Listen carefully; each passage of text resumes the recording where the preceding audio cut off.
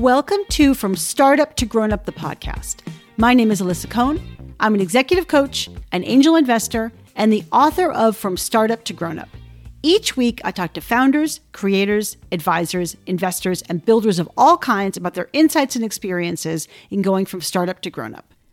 This is episode number 10, double digits. So exciting. And I'm super excited about this conversation with Gregory Galant. Greg is the co-founder and CEO of Muck, which is a software platform enabling PR teams to find sources for their stories. He's also the co-creator of the famous Shorty Awards. Greg and I had an incredible conversation covering all sorts of topics, like why he decided to bootstrap and the pros and cons of bootstrapping versus taking VC money. Greg talks about how his job as CEO changes every 6 months, how he learns what he needs to, and why he's come to be grateful when he gets to sit around being bored. Greg also talks in depth about what it was like the first time he had to fire someone. This is such an honest conversation filled with value. Please enjoy my conversation with Greg Galant. Welcome to the show, Greg. Great. Thanks so much for having me, Alyssa. I'm so excited to have you. And I first want to just ask you about the early days of your entrepreneurial career when you founded an internet company at age 14. Tell us about that. Sure. So there we have to go all the way back to the 90s. And it was when it just became possible for anyone to put up a website. I was a bored kid in the suburbs, so I played around and figured out how to make my own website. And then it occurred to me like other companies would probably want to have websites too. And it's just so weird to describe now because it's just so obvious why you need a website. Right. But I was going around pitching local businesses and no one asked me, why should I use you to make my website? They were just, the objections were, what's a website and why would my business ever need one? But I ended up building the websites for a local chain of weekly newspapers, a French philosopher, a clinical trial labels company, and quite a few other clients. A French philosopher? Yeah, Bernard. I'm probably not going to pronounce this right because I don't speak French, but Bernard-Henri Lévy, who's big public intellectual there. Here, philosophers don't get all that much attention, but there, like he's married to a model, lives in a castle. Like, if you're going to be a philosopher, be a French philosopher. Okay, that's an important tip for everybody. So after that auspicious beginning as an entrepreneur, you then, I'm sure a lot of things happened to you, but you founded Muck. So tell us the founding story. Sure. So I ended up getting into the whole social media world really early when I launched my podcast back in 2005. That was right when I generated college and haven't been in the early web world. The early podcast world reminded me a lot of that. In 2005, nobody knew what a podcast was. So I started one interviewing entrepreneurs. I interviewed Reid Hoffman back when LinkedIn only had 50 employees. Incredible. I'm pretty sure it's the first podcast he was ever on. I had the founder of Yelp, the founder of Vanguard Group. And then one of the people I had on my podcast was Ev Williams, who was working on a really hot podcasting startup called Odeo. This was back in, I think, 05, 06. Odeo didn't work out, but I'd stayed in touch with Ev because we were both in the podcasting world. And that led me to sign up to the little side project he was working on the side of Odeo, Twitter. So I signed up for Twitter early. I got my first name on there, @Gregory, because no one had grabbed @Gregory yet. And I saw this great stuff happening on Twitter, but no way to figure out who you should pay attention to. You know, if you're interested in any topic, who's someone who you should follow. So we had this idea that we could crowdsource who would be the best person on Twitter by letting people vote with a tweet, which now everyone lets you vote. You know, they say, please share your vote on social. It had never been done before. So my co-founder, Lee Semmel, and I had this crazy idea. We'll launch this Twitter voting system. We'll call it an award so people want to vote. Tweets are short, so we'll call it the Shorty Awards. And we launched it, and that was the birth of the Shorty Awards. Within 24 hours of launch, it became the top trending term on Twitter because this social media voting was so viral.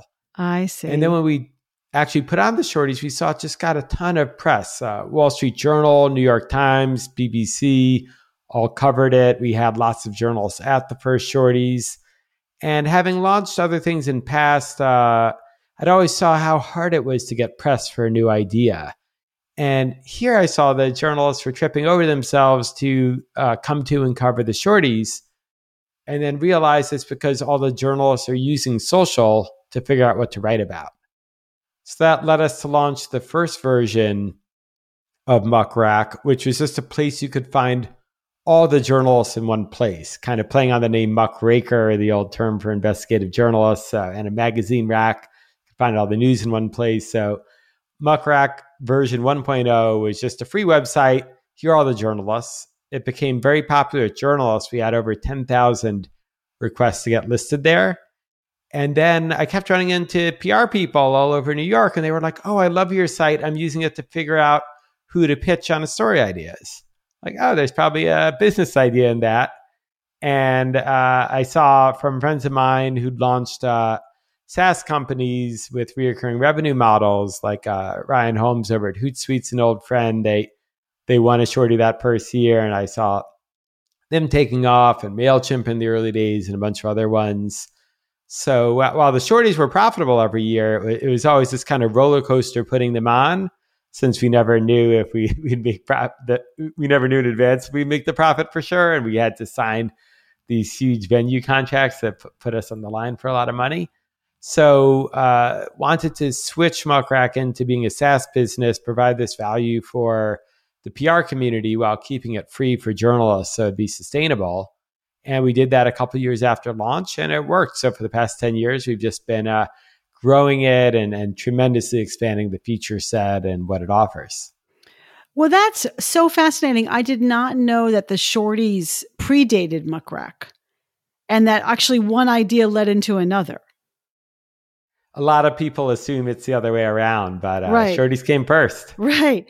Are you the kind of person where you sort of are like, oh, that's interesting, I'm going to follow that. And I have this insight, so I'm going to think about that. Like, do you just tend to follow your curiosity when you have new ideas? 100%. That's what led me into using the web early on in the 90s, and then podcasting. And I mean, in 2005, it wasn't even called podcasting. It was just called RSS feeds with enclosures. But I just thought it was so cool that you could like get an MP3 automatically on your iPod at the time when you synced it. So when you were in traffic, you could listen to something. And then, yeah, same with social media. I just love kind of playing around, having an idea, seeing what we can implement fast, and then learning from it. And I found in everything I've done, like a reverse correlation between how much thought I put into it beforehand and how successful it is.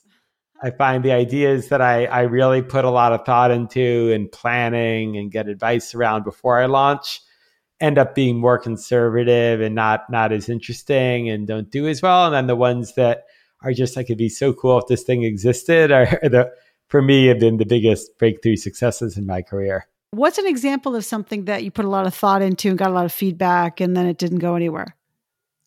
Yeah, so actually, alongside doing my own podcast, which I put very little thought into, it's like, how can I get one episode up?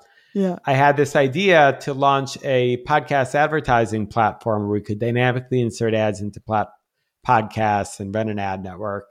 This was back in 2005. So, in retrospect, 10 years too early, there are companies that have done this 10 years later and been very successful with it. But yeah, I did a lot of research. I had a whole huge Excel model on how the economics would work out at scale, even though we had barely any revenue. And we actually, built the software for this. Like we built, I think it was the first ever dynamic ad insertion into podcasts. But yeah, a lot of thought into it. I got lots of people's advice on it.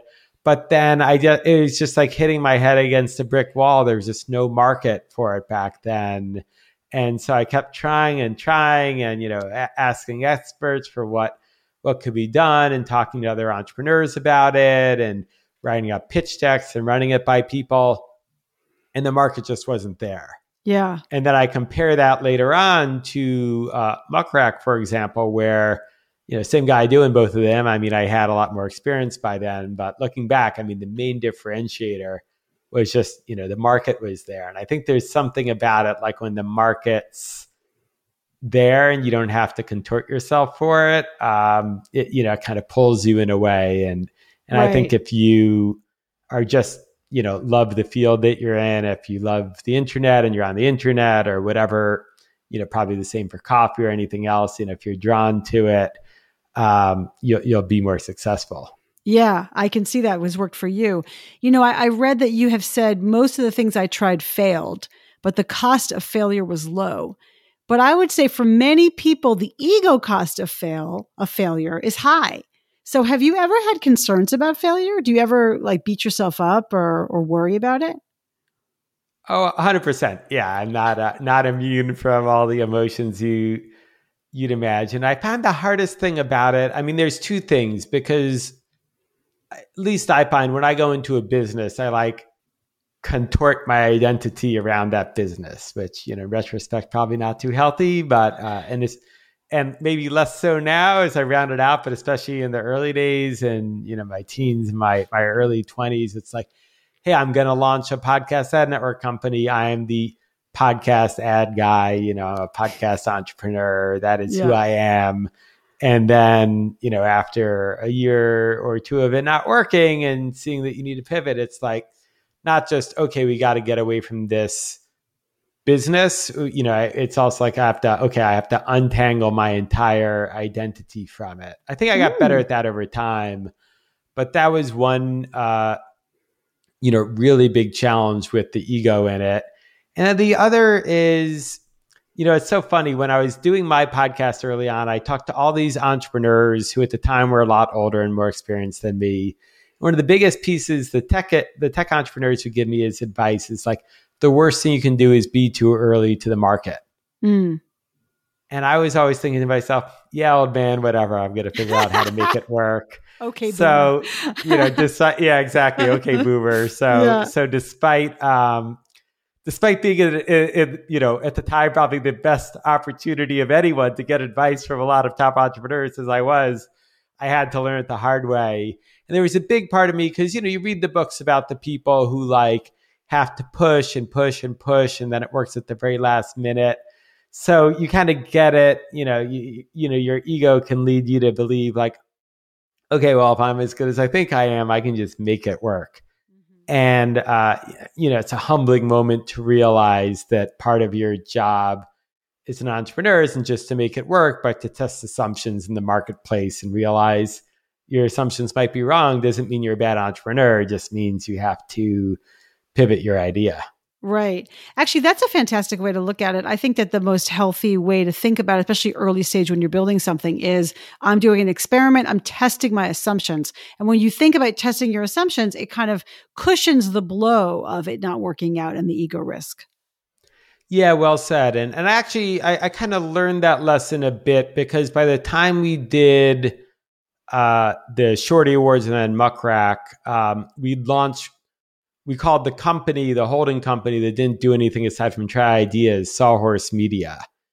And we came up with the name just because I was looking around our office and we did this little trick to save money on desks where instead of buying a desk, you go to Lowe's or Home Depot and you just buy 2 sawhorses and a door. A door is like $20. These plastic sawhorses are really cheap too.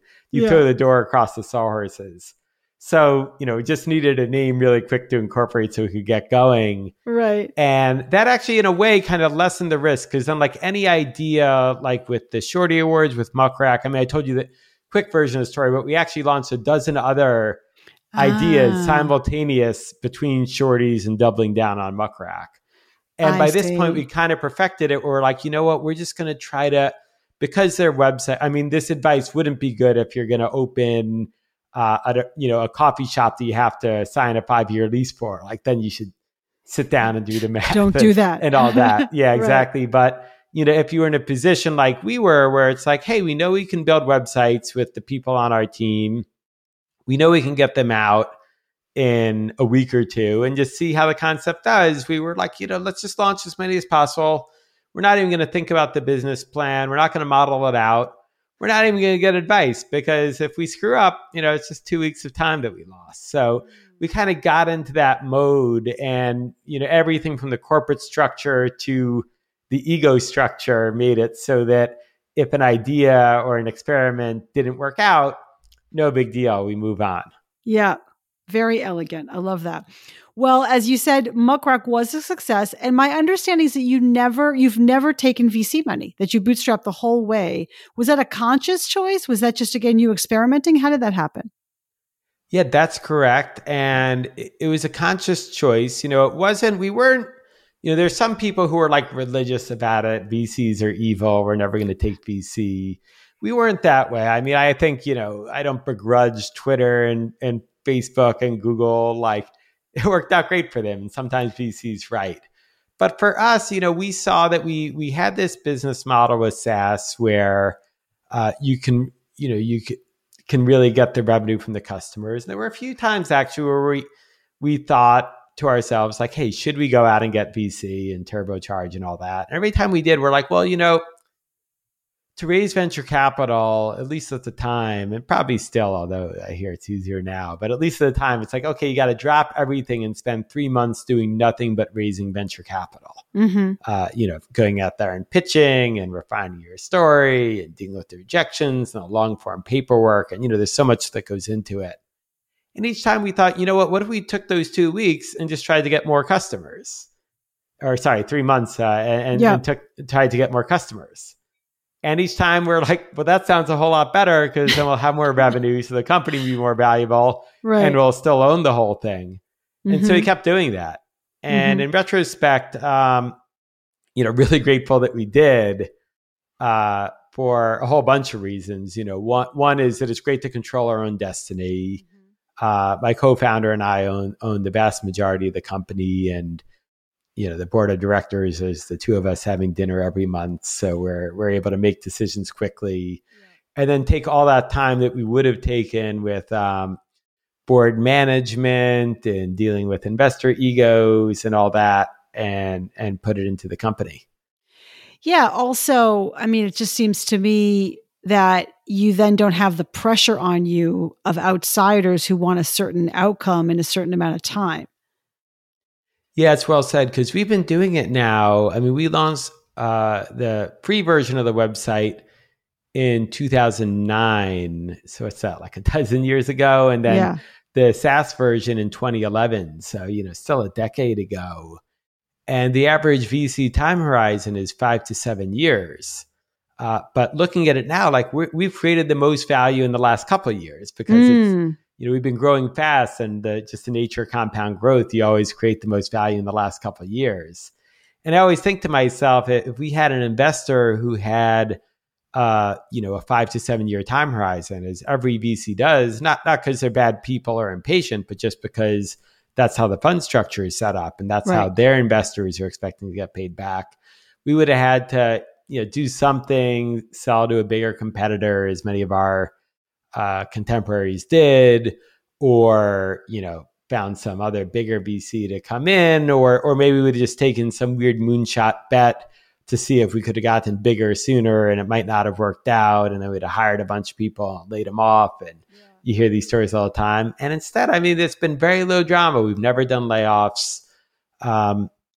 We've never just done, we make mistakes. We build products, features nobody's used, but we've never had like make it or break it bet on the company that could have led to catastrophe, because we didn't need to, and just steadily built value. Right. That's, it sounds so relaxing the way you put that. Like you can just sort of do things at your own pace. And then to your point, you're managing your co-founder relationship and managing your board is kind of very drama free. But I'm just curious, have there been any cons to that decision for you? Would you say any downsides? I would say the biggest downsides are, in retrospect, I don't think it was bad for us, but it takes a lot longer to hire executives. Oh, interesting. So it was just like a lot of years of my life of like just dealing with a lot of, I dealt with a lot of things longer than somebody who took VC would have. For example, like doing the financial projections. I figured out how to do it, but I don't have a finance background. It wasn't until a couple years ago that we got to the point we could afford to hire a CFO who's excellent. And now he does all his financial forecasts Right. much better than I did. It's just huge weight off my shoulders. But had we raised VC, immediately we would have hired a CFO or at least, someone to do the forecast. And same with, getting an experienced VP of people to deal with all the HR issues that, there are many years where I was the de facto VP of people assisted by someone else on my team who'd never done it before. And we're just figuring out like, how do you should use a PEO or not? Just all these basic things where if we'd raised VC in the early days, we'd have hired someone and they just instantly know, yeah, here's what we do about, all these policies. So there are so many things we learned the hard way where the second you get a professional VP in, it's just like, oh, this is how it's done. I'm like, oh, wait, I stressed for weeks and tried to figure out how to do that for so long. And it's just like, oh, yeah, they're professionals that would have known exactly what to do. Right. So it was all that, pros and cons too, because I got to learn a lot. And I think, one of the things I think a lot of people don't realize is a lot of, you can only learn so fast. So I think, I have no idea, like if we'd scaled from, one person to now we're at over 100. If we did that scaling up in 2 years, maybe I couldn't have cut it. Maybe I wouldn't have figured it out fast enough. But it was nice to learn one step at a time over 10 years, going from 1 to over 100 people. And same for a lot of our team members, where we have a lot of homegrown people who are now leading departments and holding senior roles and have jumped around the company. And many of them might not have made it if we just scaled up super fast. So there's pros and cons to it all. It's hard to look back and know exactly. Right. Well, you'd never know exactly. But what I'm hearing you say is that there was like the pace that you underwent you were forced to undergo because you just didn't have all the VC money to throw at problems. It forced everyone, including you, to go a little slower, to go actually a lot slower. And that gives you time to learn. It's like, that's actually what big companies do for people. It grooms them. It teaches them. It gives them context and structure. And it sounds like you had that inside of Muck Rack just as it was growing. Yeah, it's well said. And it gave us time to develop in our market. And that can be good or bad. Like for us, in retrospect, we've proven that this is a long-term market. There was time to grow. It wasn't like a quick winner take all game. So I think we benefited off that. Also now, still the majority of our sales comes from inbound and word of mouth. And you can only make that grow so fast because it just takes a while to build a reputation and have people refer you, everything like that. So, for us and in the dynamics in our market, it worked out.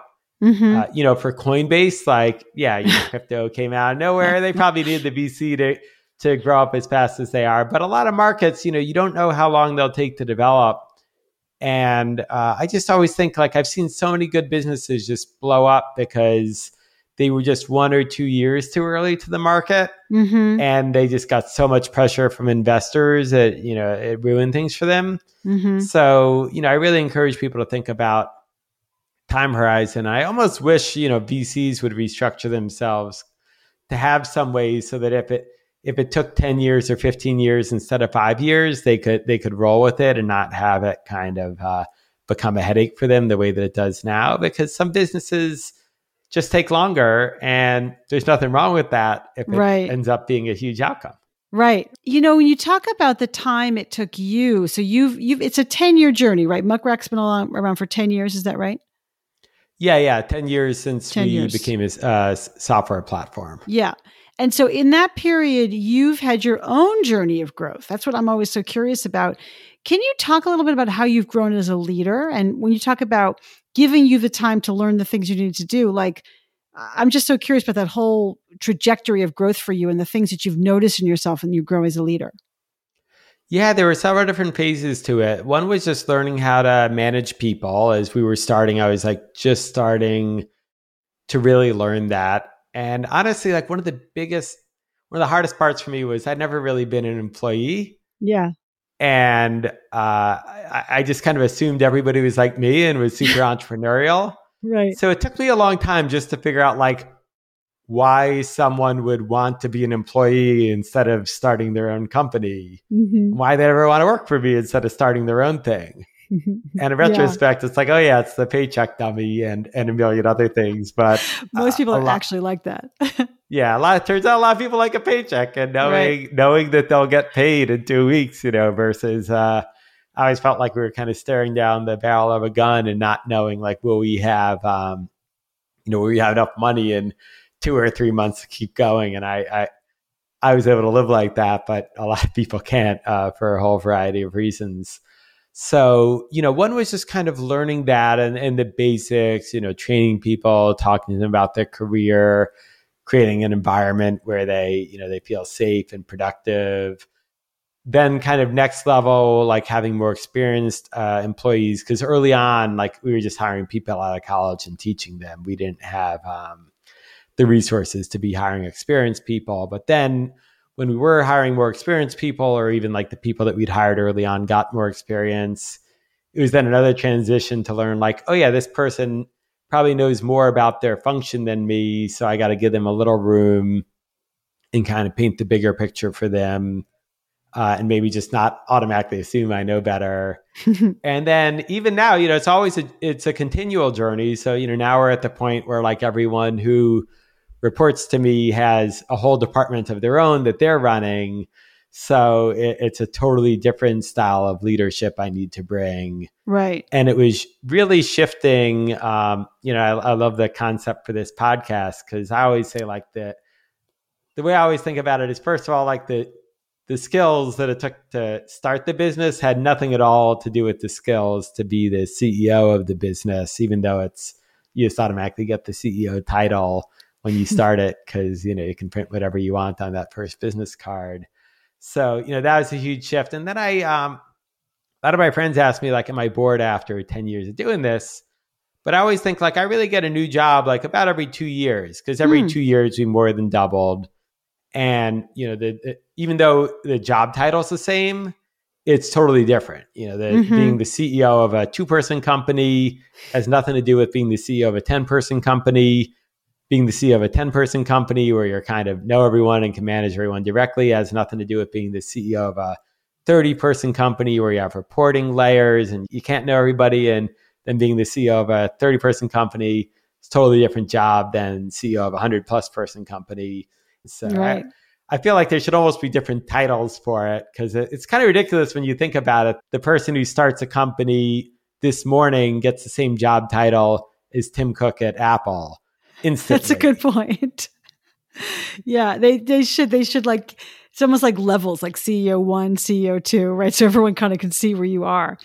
That's right. Yeah. Greg, how would you describe your leadership style now? And I guess I would ask you to maybe compare it to even like 2 years ago or 5 years ago, just to give a sense of what your job is today versus what it was in the recent past. Yeah, so I think my leadership style, a lot of my leadership style has been similar in that one thing I recognize certain things about my personality that I think I've just learned to use as an asset in my leadership style rather than think of it as a liability. Like I've realized like I'm very bad at anything that has to do with consistency. So it's like, hey, there's something that should be done every week to make sure this business runs well. And there are plenty of things like that. I just hate that. I'll procrastinate it. I won't, I'll begrudgingly do it. I'll find excuses not to do it. And then I found through hiring people pretty early on, like, oh, wait, there are other people who love consistency in their job and they hate dealing with, uncertainty and creating stuff out of nothing. So when I find those people, I'm like, oh, great. You take over this, you do the thing that has to do with consistency, the thing that has to do with process.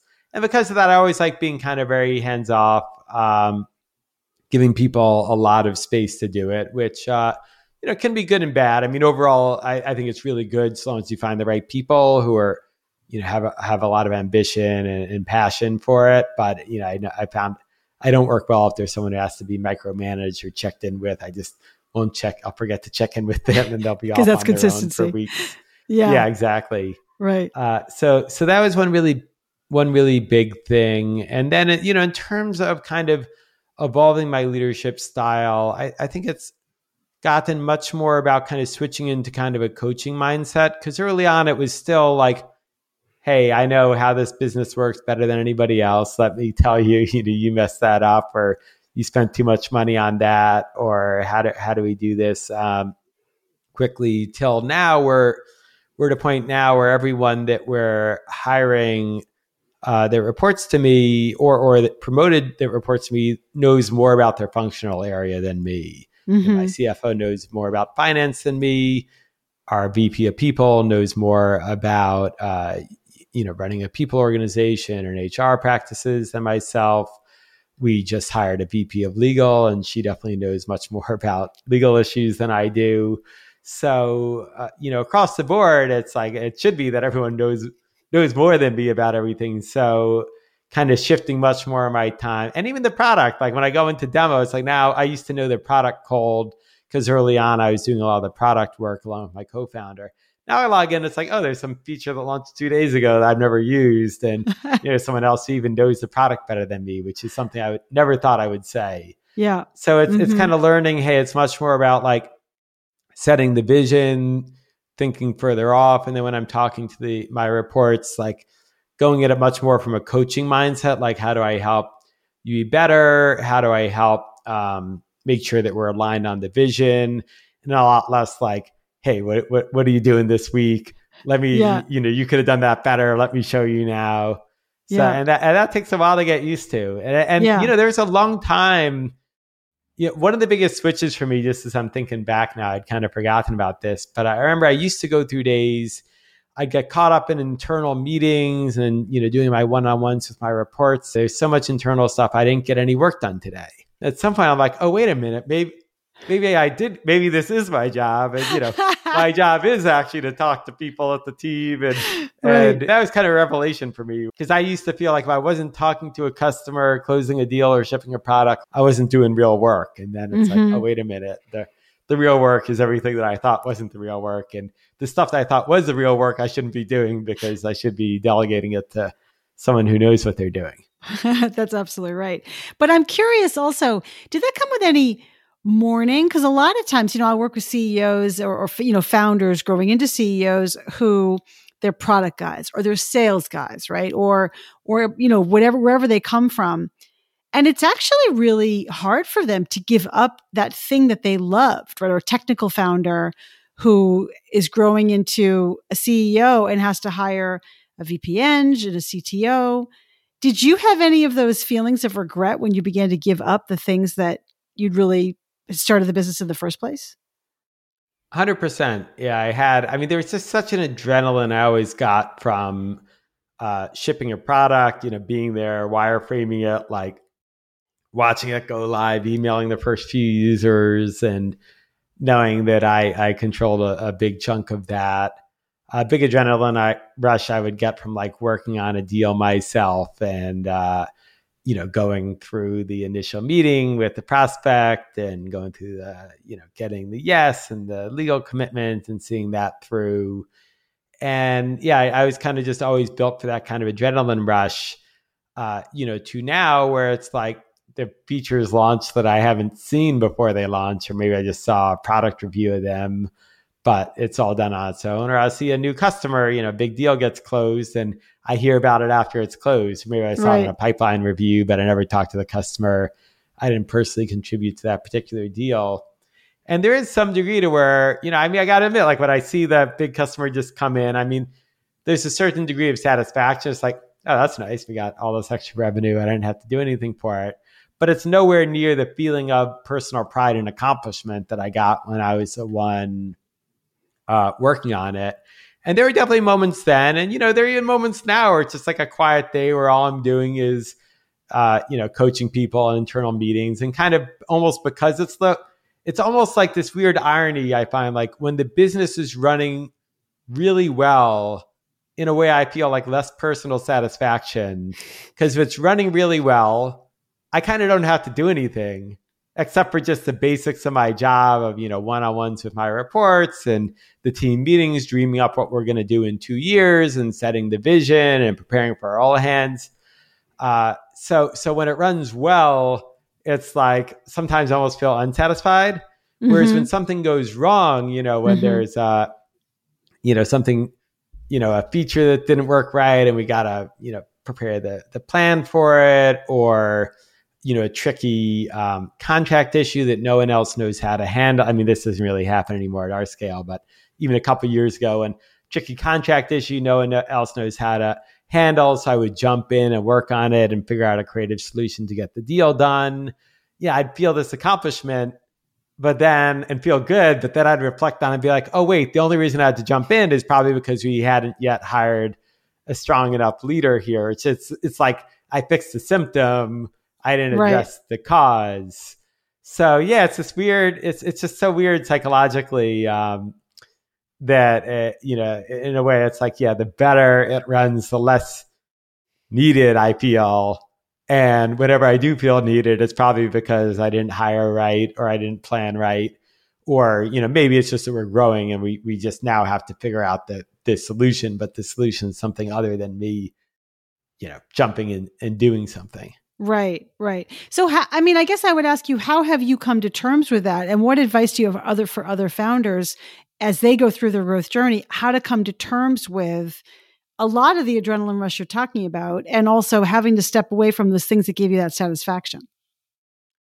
I've taken up cycling, do long distance cycling, and but so kind of half jokingly, but seriously, like I just found like I got, one thing I realized kind of doing this for a few more years is that it's really, I used to always think it was a sprint. I'd see a competitor launch something or see a weakness in the business, like, oh man, we gotta get this out in 2 months, or it's checkmate and our competitor wins and we're toast. And either we fix it now or we screw up. And then the longer we've been doing it, I've seen like it's actually much more like a marathon.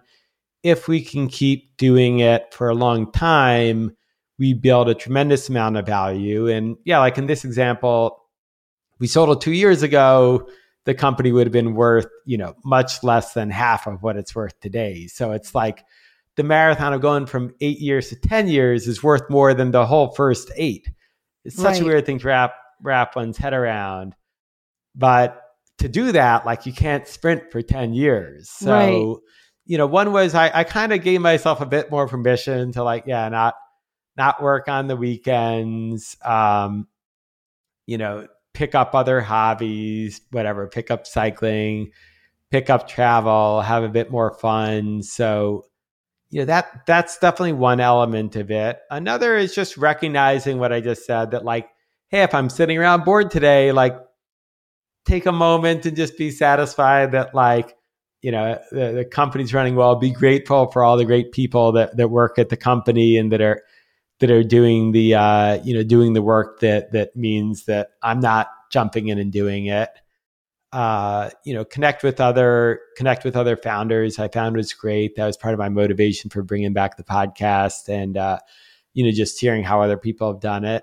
And I do have to say, like, I don't want to make it sound too bad. Like, it is fun to learn new things. So every year it's like, okay, what does a couple of years ago when we hired a CFO, I mean, I didn't really know before that. I didn't really know what a CFO did. I mean, I kind of knew they balanced the books and did a financial forecast, but it turns out there's all these other things you rely on a CFO for. I had no idea. I remember I sat down with the CFO of a company that's since IPO'd who got just to ask him like what the hell he does. I had no idea. Like all these parts of my job that I thought the CEO had to do and were a big pain.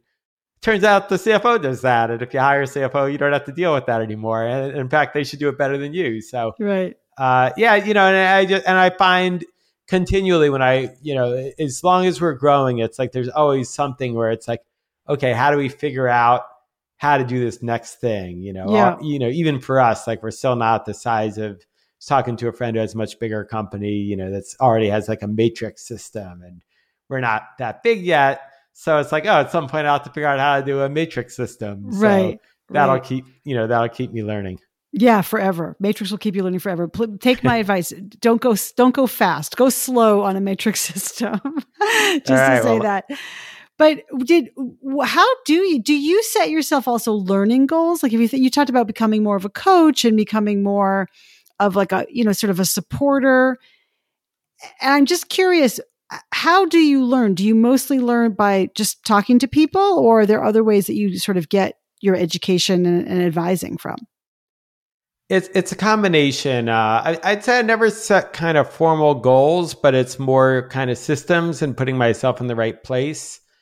So a lot of it is networking. I'll really try to seek out people who have grown their business to the next level ahead of me and learn from them. And sometimes, rarely I find it's like a formal mentoring thing. Often it's just like being friends, batting ideas back and forth, and learning along the way. Sometimes it's even functional executives like, hey, we're not able to hire the person in this function at the next level yet, but let me just meet an executive who's doing it at the next level and buy them, lunch and just hear how they've dealt with these situations. Books I found are still really big, especially early on. Like I remember one of my favorite books is High Output Management by book. Andy Grove, the former Intel CEO. I just remember reading that early on. It's like the idea, I mean, it sounds so obvious now, like just doing like regular one-on-ones with my reports was like not on my radar. And I read that, I'm like, oh, that makes a lot of sense. I'm going to set up regular one-on-one meetings with my reports, and surprise, surprise, it made my relationship better with all my reports. That's so great. He has a lot more advanced stuff in that book too. So I found all that. I also joined professional organizations like Entrepreneurs Organization, Young Presidents Organization, where I've been able to get in forums with like-minded entrepreneurs where, it's more of a peer group, but we would all push each other and bring in guest speakers and all that. I found that very valuable too. So just kind of piecing it together every which way I could.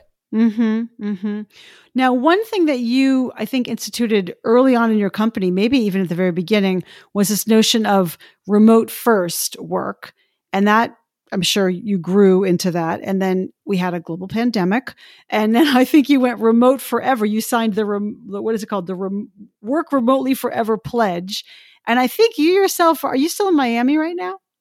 That's right. We're still in Miami. And we not only signed the Work Remotely Forever Pledge, we created it and got a whole bunch of companies on board to join with us. Like, I didn't realize you created it. Wow. Yeah, it was a lot of fun, and a lot of and companies that are bigger than us and probably even did more than us to pioneer it, like Matt Mullenweg over at Automatic, the makers of WordPress, and Envision all signed it too. So we're really proud to bring such a amazing group of companies together. Yeah, that's incredible. Well, I guess I'm curious. I mean, you were an expert in remote work before there was even a pandemic, and now everyone's dealing with it. What are your thoughts about the ways to think about managing remote workers, and what advice do you have? So it's funny, but before the pandemic, we were kind of half remote. So half our team was distributed, where it's just people working from home in cities we weren't in. Then we had a beautiful office in Soho, but we decided, like a lot of companies that were like us, they were like, okay, well, if you're near our headquarters, you got to come in because we spend all this, we bought this beautiful headquarters. Right. But we were like, well, you know what? If some people are working fine, totally remote, like it'd be hypocritical to force the people who happen to live in New York to come in. And, even we have people who live in Greenpoint, it would take them 45 minutes to get from Greenpoint to Soho on crowded subways. So early on, we were like, okay, well, we'll have an office in New York, but you don't even have to show up. Mm-hmm. And it was so funny because a lot of days, less than half the people would show up. Yeah. And whenever my other CEOs would come in and they'd walk into the office and it's half empty, they'd look at me like, is everything okay, guys? I'd be like, oh, yeah. Everybody's working. They're just working remotely. And everyone's like, how do you know if they're working if they're not in the office? Mm. And my response is always, how do you know if they're working if they're in the office? You can see someone at their desk, but you don't know. They could be checking Facebook. They could be, even if you see that they've got a spreadsheet open or their email program open, they might not know what they're doing. Right. They might be wasting all day because nobody set up gave them a goal or set up a KPI or properly trained them. So our philosophy is always like, if you're going to bring someone on, you should be managing them by, with goals, with key performance indicators, KPIs. We're big on OKRs, giving people objectives for what they're going after, training, setting up systems to to check in with people. So, our philosophy was always it should, even when we had an office, we're like, it should be irrelevant if they come in, because you should set up ways to, to monitor performance and to know where people are headed without them being in the office. And, I actually think it's an asset not being in the office with someone, because we've all had that awkward situation where it's like, hey, we've got, I'm making up a name, Joe, we have Joe on the team, Joe hasn't hit his goals. We don't quite know what Joe does, but he comes in early and he stays late and everybody likes him. So we can't get rid of Joe. We can't put Joe on a performance improvement plan. Yeah. But it's like, no, like if they're not performing, you got to let them go. And the office almost biases you, and vice versa. Let's say you had a top salesperson, again, to make up a name, Juliet. And Juliet comes in at 10 a.m. because she, drops off her kid on the way to school and leaves at 3 p.m. because she likes working from home in the afternoon, but she crushes her sales goal. She doubles it. In an all office environment, everyone's be like, yeah, she's hitting her sale goal, but like it's bringing down morale. We can't have the top salesperson walking out at 3. That's bad for everybody. You got to tell her to stay till 6. So she sets a good example for the rest of the sales team. But it's like, no, her job's to sell. If she hits her quota, nothing else should matter. Nothing else should matter.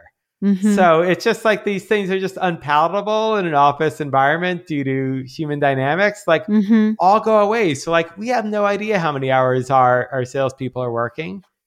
And we don't care. We could set up software, like some people do that monitoring software where you like get the screenshot and it's like what program, how many hours are they spending in Outlook or Salesforce or this or that. We don't do any of that because it's like, who cares? If someone can double their sales quota and work 4 hours a week, to use the name of Tim Ferriss's book, that's right. Awesome. And I want to train everybody else to work that way. Right. That's a good point. They should work the fewer hours and achieve the maximum of their goals. Right. That's a great point. And I love the way you frame that, especially like, how do you know they're working? They're in the office and this whole notion of FaceTime.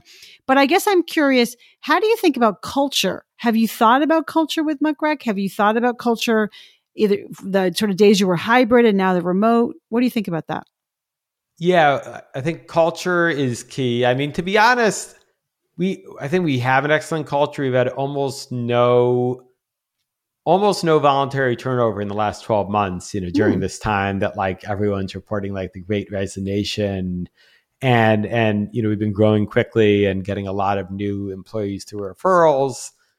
So it's gone well. I got to say, like, I was never someone who used the term culture for the first several years because I was just like, we got to survive and all that. But, in retrospect, there were lots of things we were doing that was culture. I just never thought about it using those words. And now I do.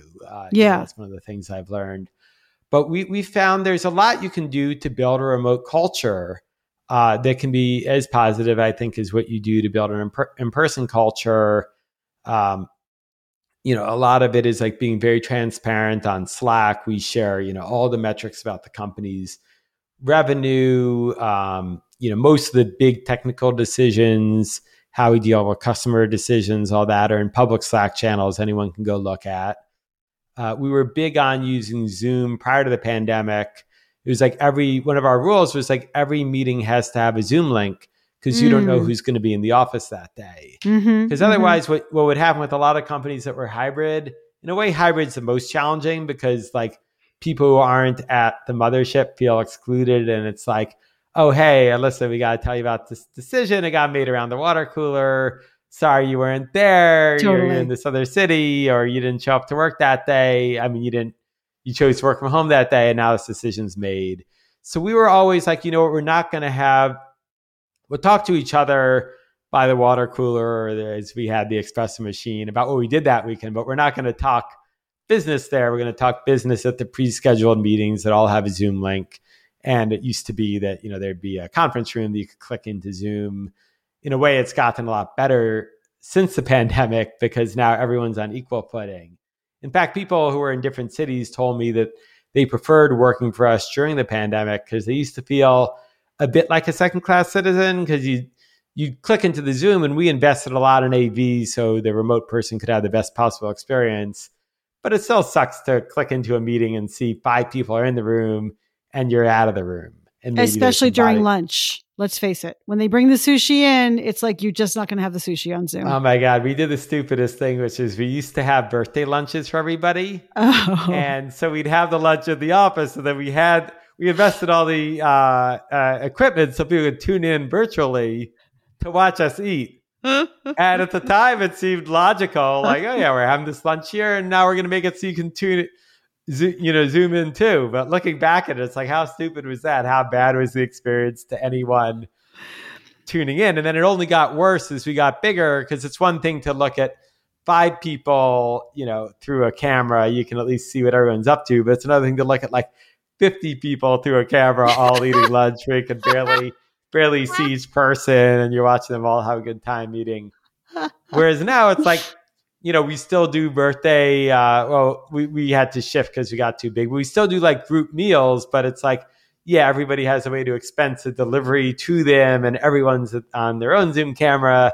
And now you're on equal footing, whether you're in New York or San Francisco or, Italy or Warsaw or Argentina, as we all have, among the many places we have our team. Yeah. So one thing you said as you were talking about what you learned as a manager and also the remote culture, you talked about, how if someone's not doing their job, you have to fire them. That's just the truth. You have to let them go. I'm curious, when are the moments that you've realized, oh, I have to fire that person? And what was that like for you to learn how to do that? That's a hard thing for everyone to do. Yeah. I wish I was working at some other company and I had to fire somebody while I worked for another company and could have been shown how to do it. But Unfortunately, that wasn't how it played out for me. Yeah, for me, and another weakness or a strength I have as an entrepreneur is just, unbridled optimism, which can sometimes be a weakness as a manager because I'm just always optimistic. Like, yeah, I know the person's made the same mistake 5 times, but maybe if I just tell them a different way, they'll figure it out.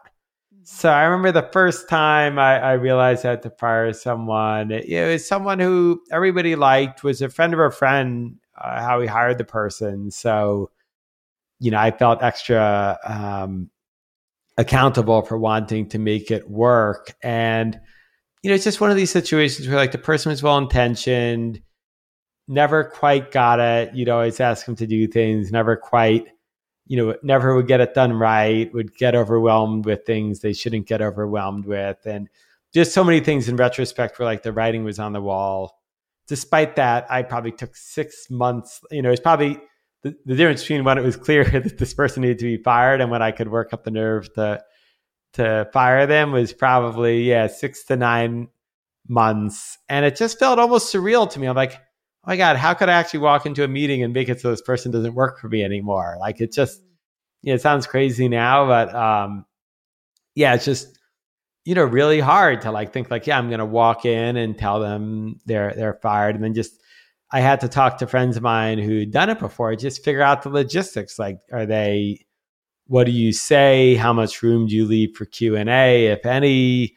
Do you immediately walk them out? Like, do you have to deactivate their email account during the meeting? Like all these weird, all these very kind of morbid logistical steps that it takes to fire someone beyond just like saying the words. That was a big learning curve for me.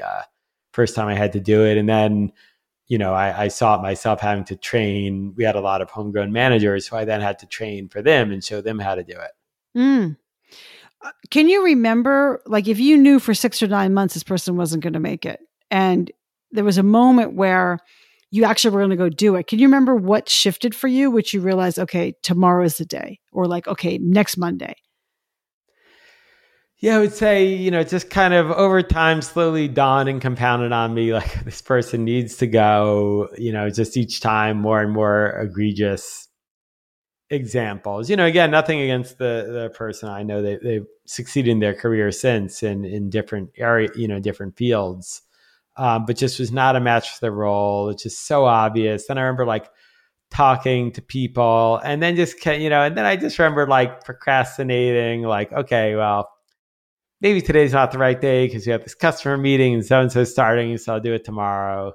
And finally, I was like, okay, we've got to do it. And, part of it being bootstrapped too, you're always staring down that cash flow and right, knowing that you need to put it to work. So I just remember, picking the day, scheduling when we were going to do it, also scheduling a huddle with everyone else right after. Because there's also like a dynamic where you have to make it clear to everybody else, like, hey, we fired this person for performance. The company's not in trouble. There's early days where that wouldn't be clear. And, we're going to fill it again. And I also thought like, oh, everyone's going to be so disappointed, when in reality, everyone's like, yeah, of course you had to do that. And now even though everyone liked the person, like, now you don't have to cover for that person. We can get the right person in the role. Yeah. So just like a lot of logistical pieces that had to go into place. But at some point, like everything else, I just, finally chose the date I was going to do it and stuck to it. Yeah. A lot of people dread that. And then they find that everybody else has been just waiting for this to happen. And they have been covering and kind of working around this person. Totally. And I do have to say, when I was looking into it, I read a million places, like it never gets easier firing anyone. Mm-hmm. And I've got to say, and I don't want this to sound callous, like it's still super hard to fire anybody. And I hate doing it. It's the worst part of my job, even now past 100 people. But I do have to say the first firing is the worst, like it's definitely like if you've never done it before, like it's just the first one. And it's particularly if you're an entrepreneur and your organization has never fired anyone, like, I don't know, it's just the worst thing in the world. And like after you've done it the first time, it's still not easy. It's still painful.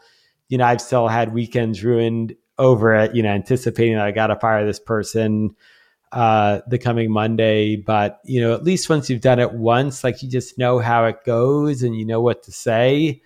And it's something you can build, it's like a painful action that you can at least build a muscle to deal with. Right. But that first time is just brutal. Yeah, you're not alone. It's really brutal for people. Greg, you're so open, and you're so, I feel like,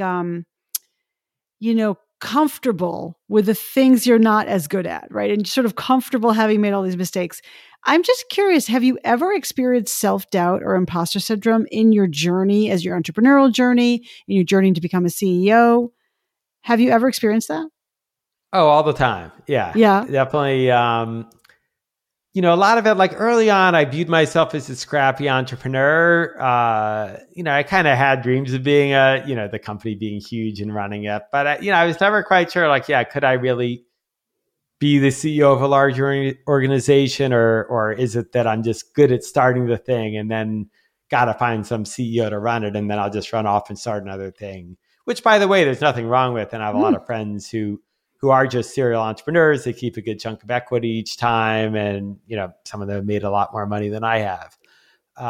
But I never kind of knew, like, could I really step into the CEO shoes and run a large organization? And it gets intimidating, particularly bringing on, like I said, people who know more than me about their area. And it took a while to adjust to that. So I'd say, that was one of the big areas. Another was like I kind of had, in retrospect, like some kind of fixed viewpoints. Like I remember early on thinking I was just like bad at negotiating. And I just had that in my head, my track about myself. And I remember like after, like the 100th customer contract we negotiated, like it wasn't until pretty far on that, that I was training other people on our team how to negotiate customer contracts. I'm like, oh, wait a minute, maybe I'm not the best negotiator in the world, but, I've gotten decent at negotiating. And then it occurred to me like, oh yeah, most people aren't born knowing how to negotiate. It's just a learned skill. And I sucked at it early on because, the first time I had to negotiate a legal agreement, I had, no experience and no training in it, but I got good at it over time. And I found that about a whole bunch of different skills that like, things I'm bad at to start because I had zero experience. And then kind of work that into my self-image, and then at some point have to reassess, like, oh, I've gotten good at that. I can notch that off, or and then there are other things like the consistency thing, where like I've just like, okay, I actually don't want to get good at that. I just want to figure out how to compose a team so that I'm balanced out. But also I don't need to be good at that to be successful in my role, so long as I build the right team. Right. But when you were, so I mean, I get that. I also appreciate that you sort of, as you said, like embedded this narrative into your self, like the sort of imposter narrative or the self-doubt narrative. But then you sort of step back and then you were able to change your story, right? To re-author your own story. But in those moments where you were having the imposter syndrome or self-doubt or feeling like, oh, I'm not good at this, how did you handle that? Yeah, sometimes in very unhealthy ways, and just not you're just throwing myself into work or making it work and kind of burying it. So I can't say I had the always the most healthy journey with it. But I didn't never went off the rails either. But yeah, I'd say, sometimes that I found journaling helped a lot. Just writing down what happened. Sometimes just writing it out helped me untangle things. Actually, another big thing that helped was joining a peer forum. Mm-hmm. So first through Entrepreneurs Organization, which I highly recommend, which is modeled after YPO, which is basically the same thing for larger companies.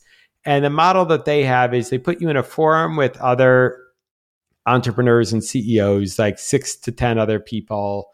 And it's all a peer forum. So you're not allowed to give advice. The idea is you're all at the same level, but you give these extremely candid updates about what's happening in your business. And one thing that surprised me about it when I first joined was also updates about your family and your personal life. And we all go around and give it. And it was, so powerful just being able to say, and the idea is you say like the best thing and the worst thing. And you're supposed to say, when you say the worst thing, it's like the worst thing that you would not say definitely to your employees, but maybe even to your friends and all that. I found just being able to go out there and say it. And then I remember there was early on in the company, I was worried if we'd have enough cash to make it through our slow season in the summer. And I just remember feeling so ashamed about it. I'm like, how could I not have managed the cash right? And, I must be the most irresponsible person in the world. Who else could this have happened to? And then I go into the forum and I share that. And someone else is like, oh yeah, I hear you're having cash flow problems. I'm like, oh yeah, that's a word for it. There's a word for it, cash flow problems, because I guess it happens to other businesses too. It's like, oh, wait a minute. Cash flows are the biggest headaches of any small business. And it's just the second I was able to step out of it, just reframing it from we've got going from oh shit, I mismanaged a business, we could run out of money, to we have a cash flow challenge. Right. Just, it's two ways to describe the same thing, but it's so, I was just a cash flow challenge. Oh yeah, this is a challenge that a growing business has, because when you grow a business, there's cash flow challenges and you figure it out. And there's strategies I could go through, what's in my control. So yeah, I just found having that outlet, and I think it's all the same thing. Journaling, being at a forum, having a coach, all those things. Where you can just say, express what the issue is, frame it productively. Really helps the growth, and it's just so easy as an entrepreneur to kind of get stuck in your own head and bury the problem and not talk about it. Yeah, totally. And I love what you said, writing it out and telling other people, it brings it into the air. And then you talked about being ashamed. The thing about ashamed is that we have these secrets, we can't tell anyone. And then it festers inside of you as a secret that you're ashamed of and that you're hiding. And there's so much emotional baggage to that. And then when you say it, first of all, it does actually get better. You're it's not as deep and dark. And then other people are like, oh yeah, that's a thing. I love the way you frame yeah, cash flow problem, of course. Well said. Yeah. And I found it's this big distinction, because I knew a lot of entrepreneurs and I'd hang out with a lot of entrepreneurs early on. So I had lots of great sources of advice. But when you only see, a friend who's an entrepreneur for an hour, you catch up with them once or twice a year, you don't go deep. It's just, oh, how's everything going? Everything's going great. I'm trying to figure out this small edge issue, but to actually get into the deep existential issues of your business, that you need a particular space for that. So that's one thing I encourage people, even if you have advisors and mentors, finding the space where you have someone, and it doesn't have to be it's great if it is a mentor, but it doesn't have to be the best mentor in the world. It could be a peer, could be a coach, but just having that space, could be a journal even, but just having that space to really figure out what your issues are is very important. Yeah, totally. What else? What do you wish you had known earlier on your journey, Greg?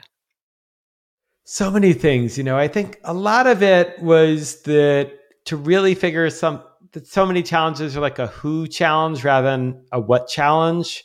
So I remember early on looking at parts of the business that I found daunting, like when I was doing the HR early on, I'm like, how would I ever do this if I instead of having 10 employees, I had 50? Or how would I ever do this financial model if instead of having a couple million in revenue, we had tens of millions in revenue? And I would always look at that daunted, thinking like, how am I ever going to figure this out?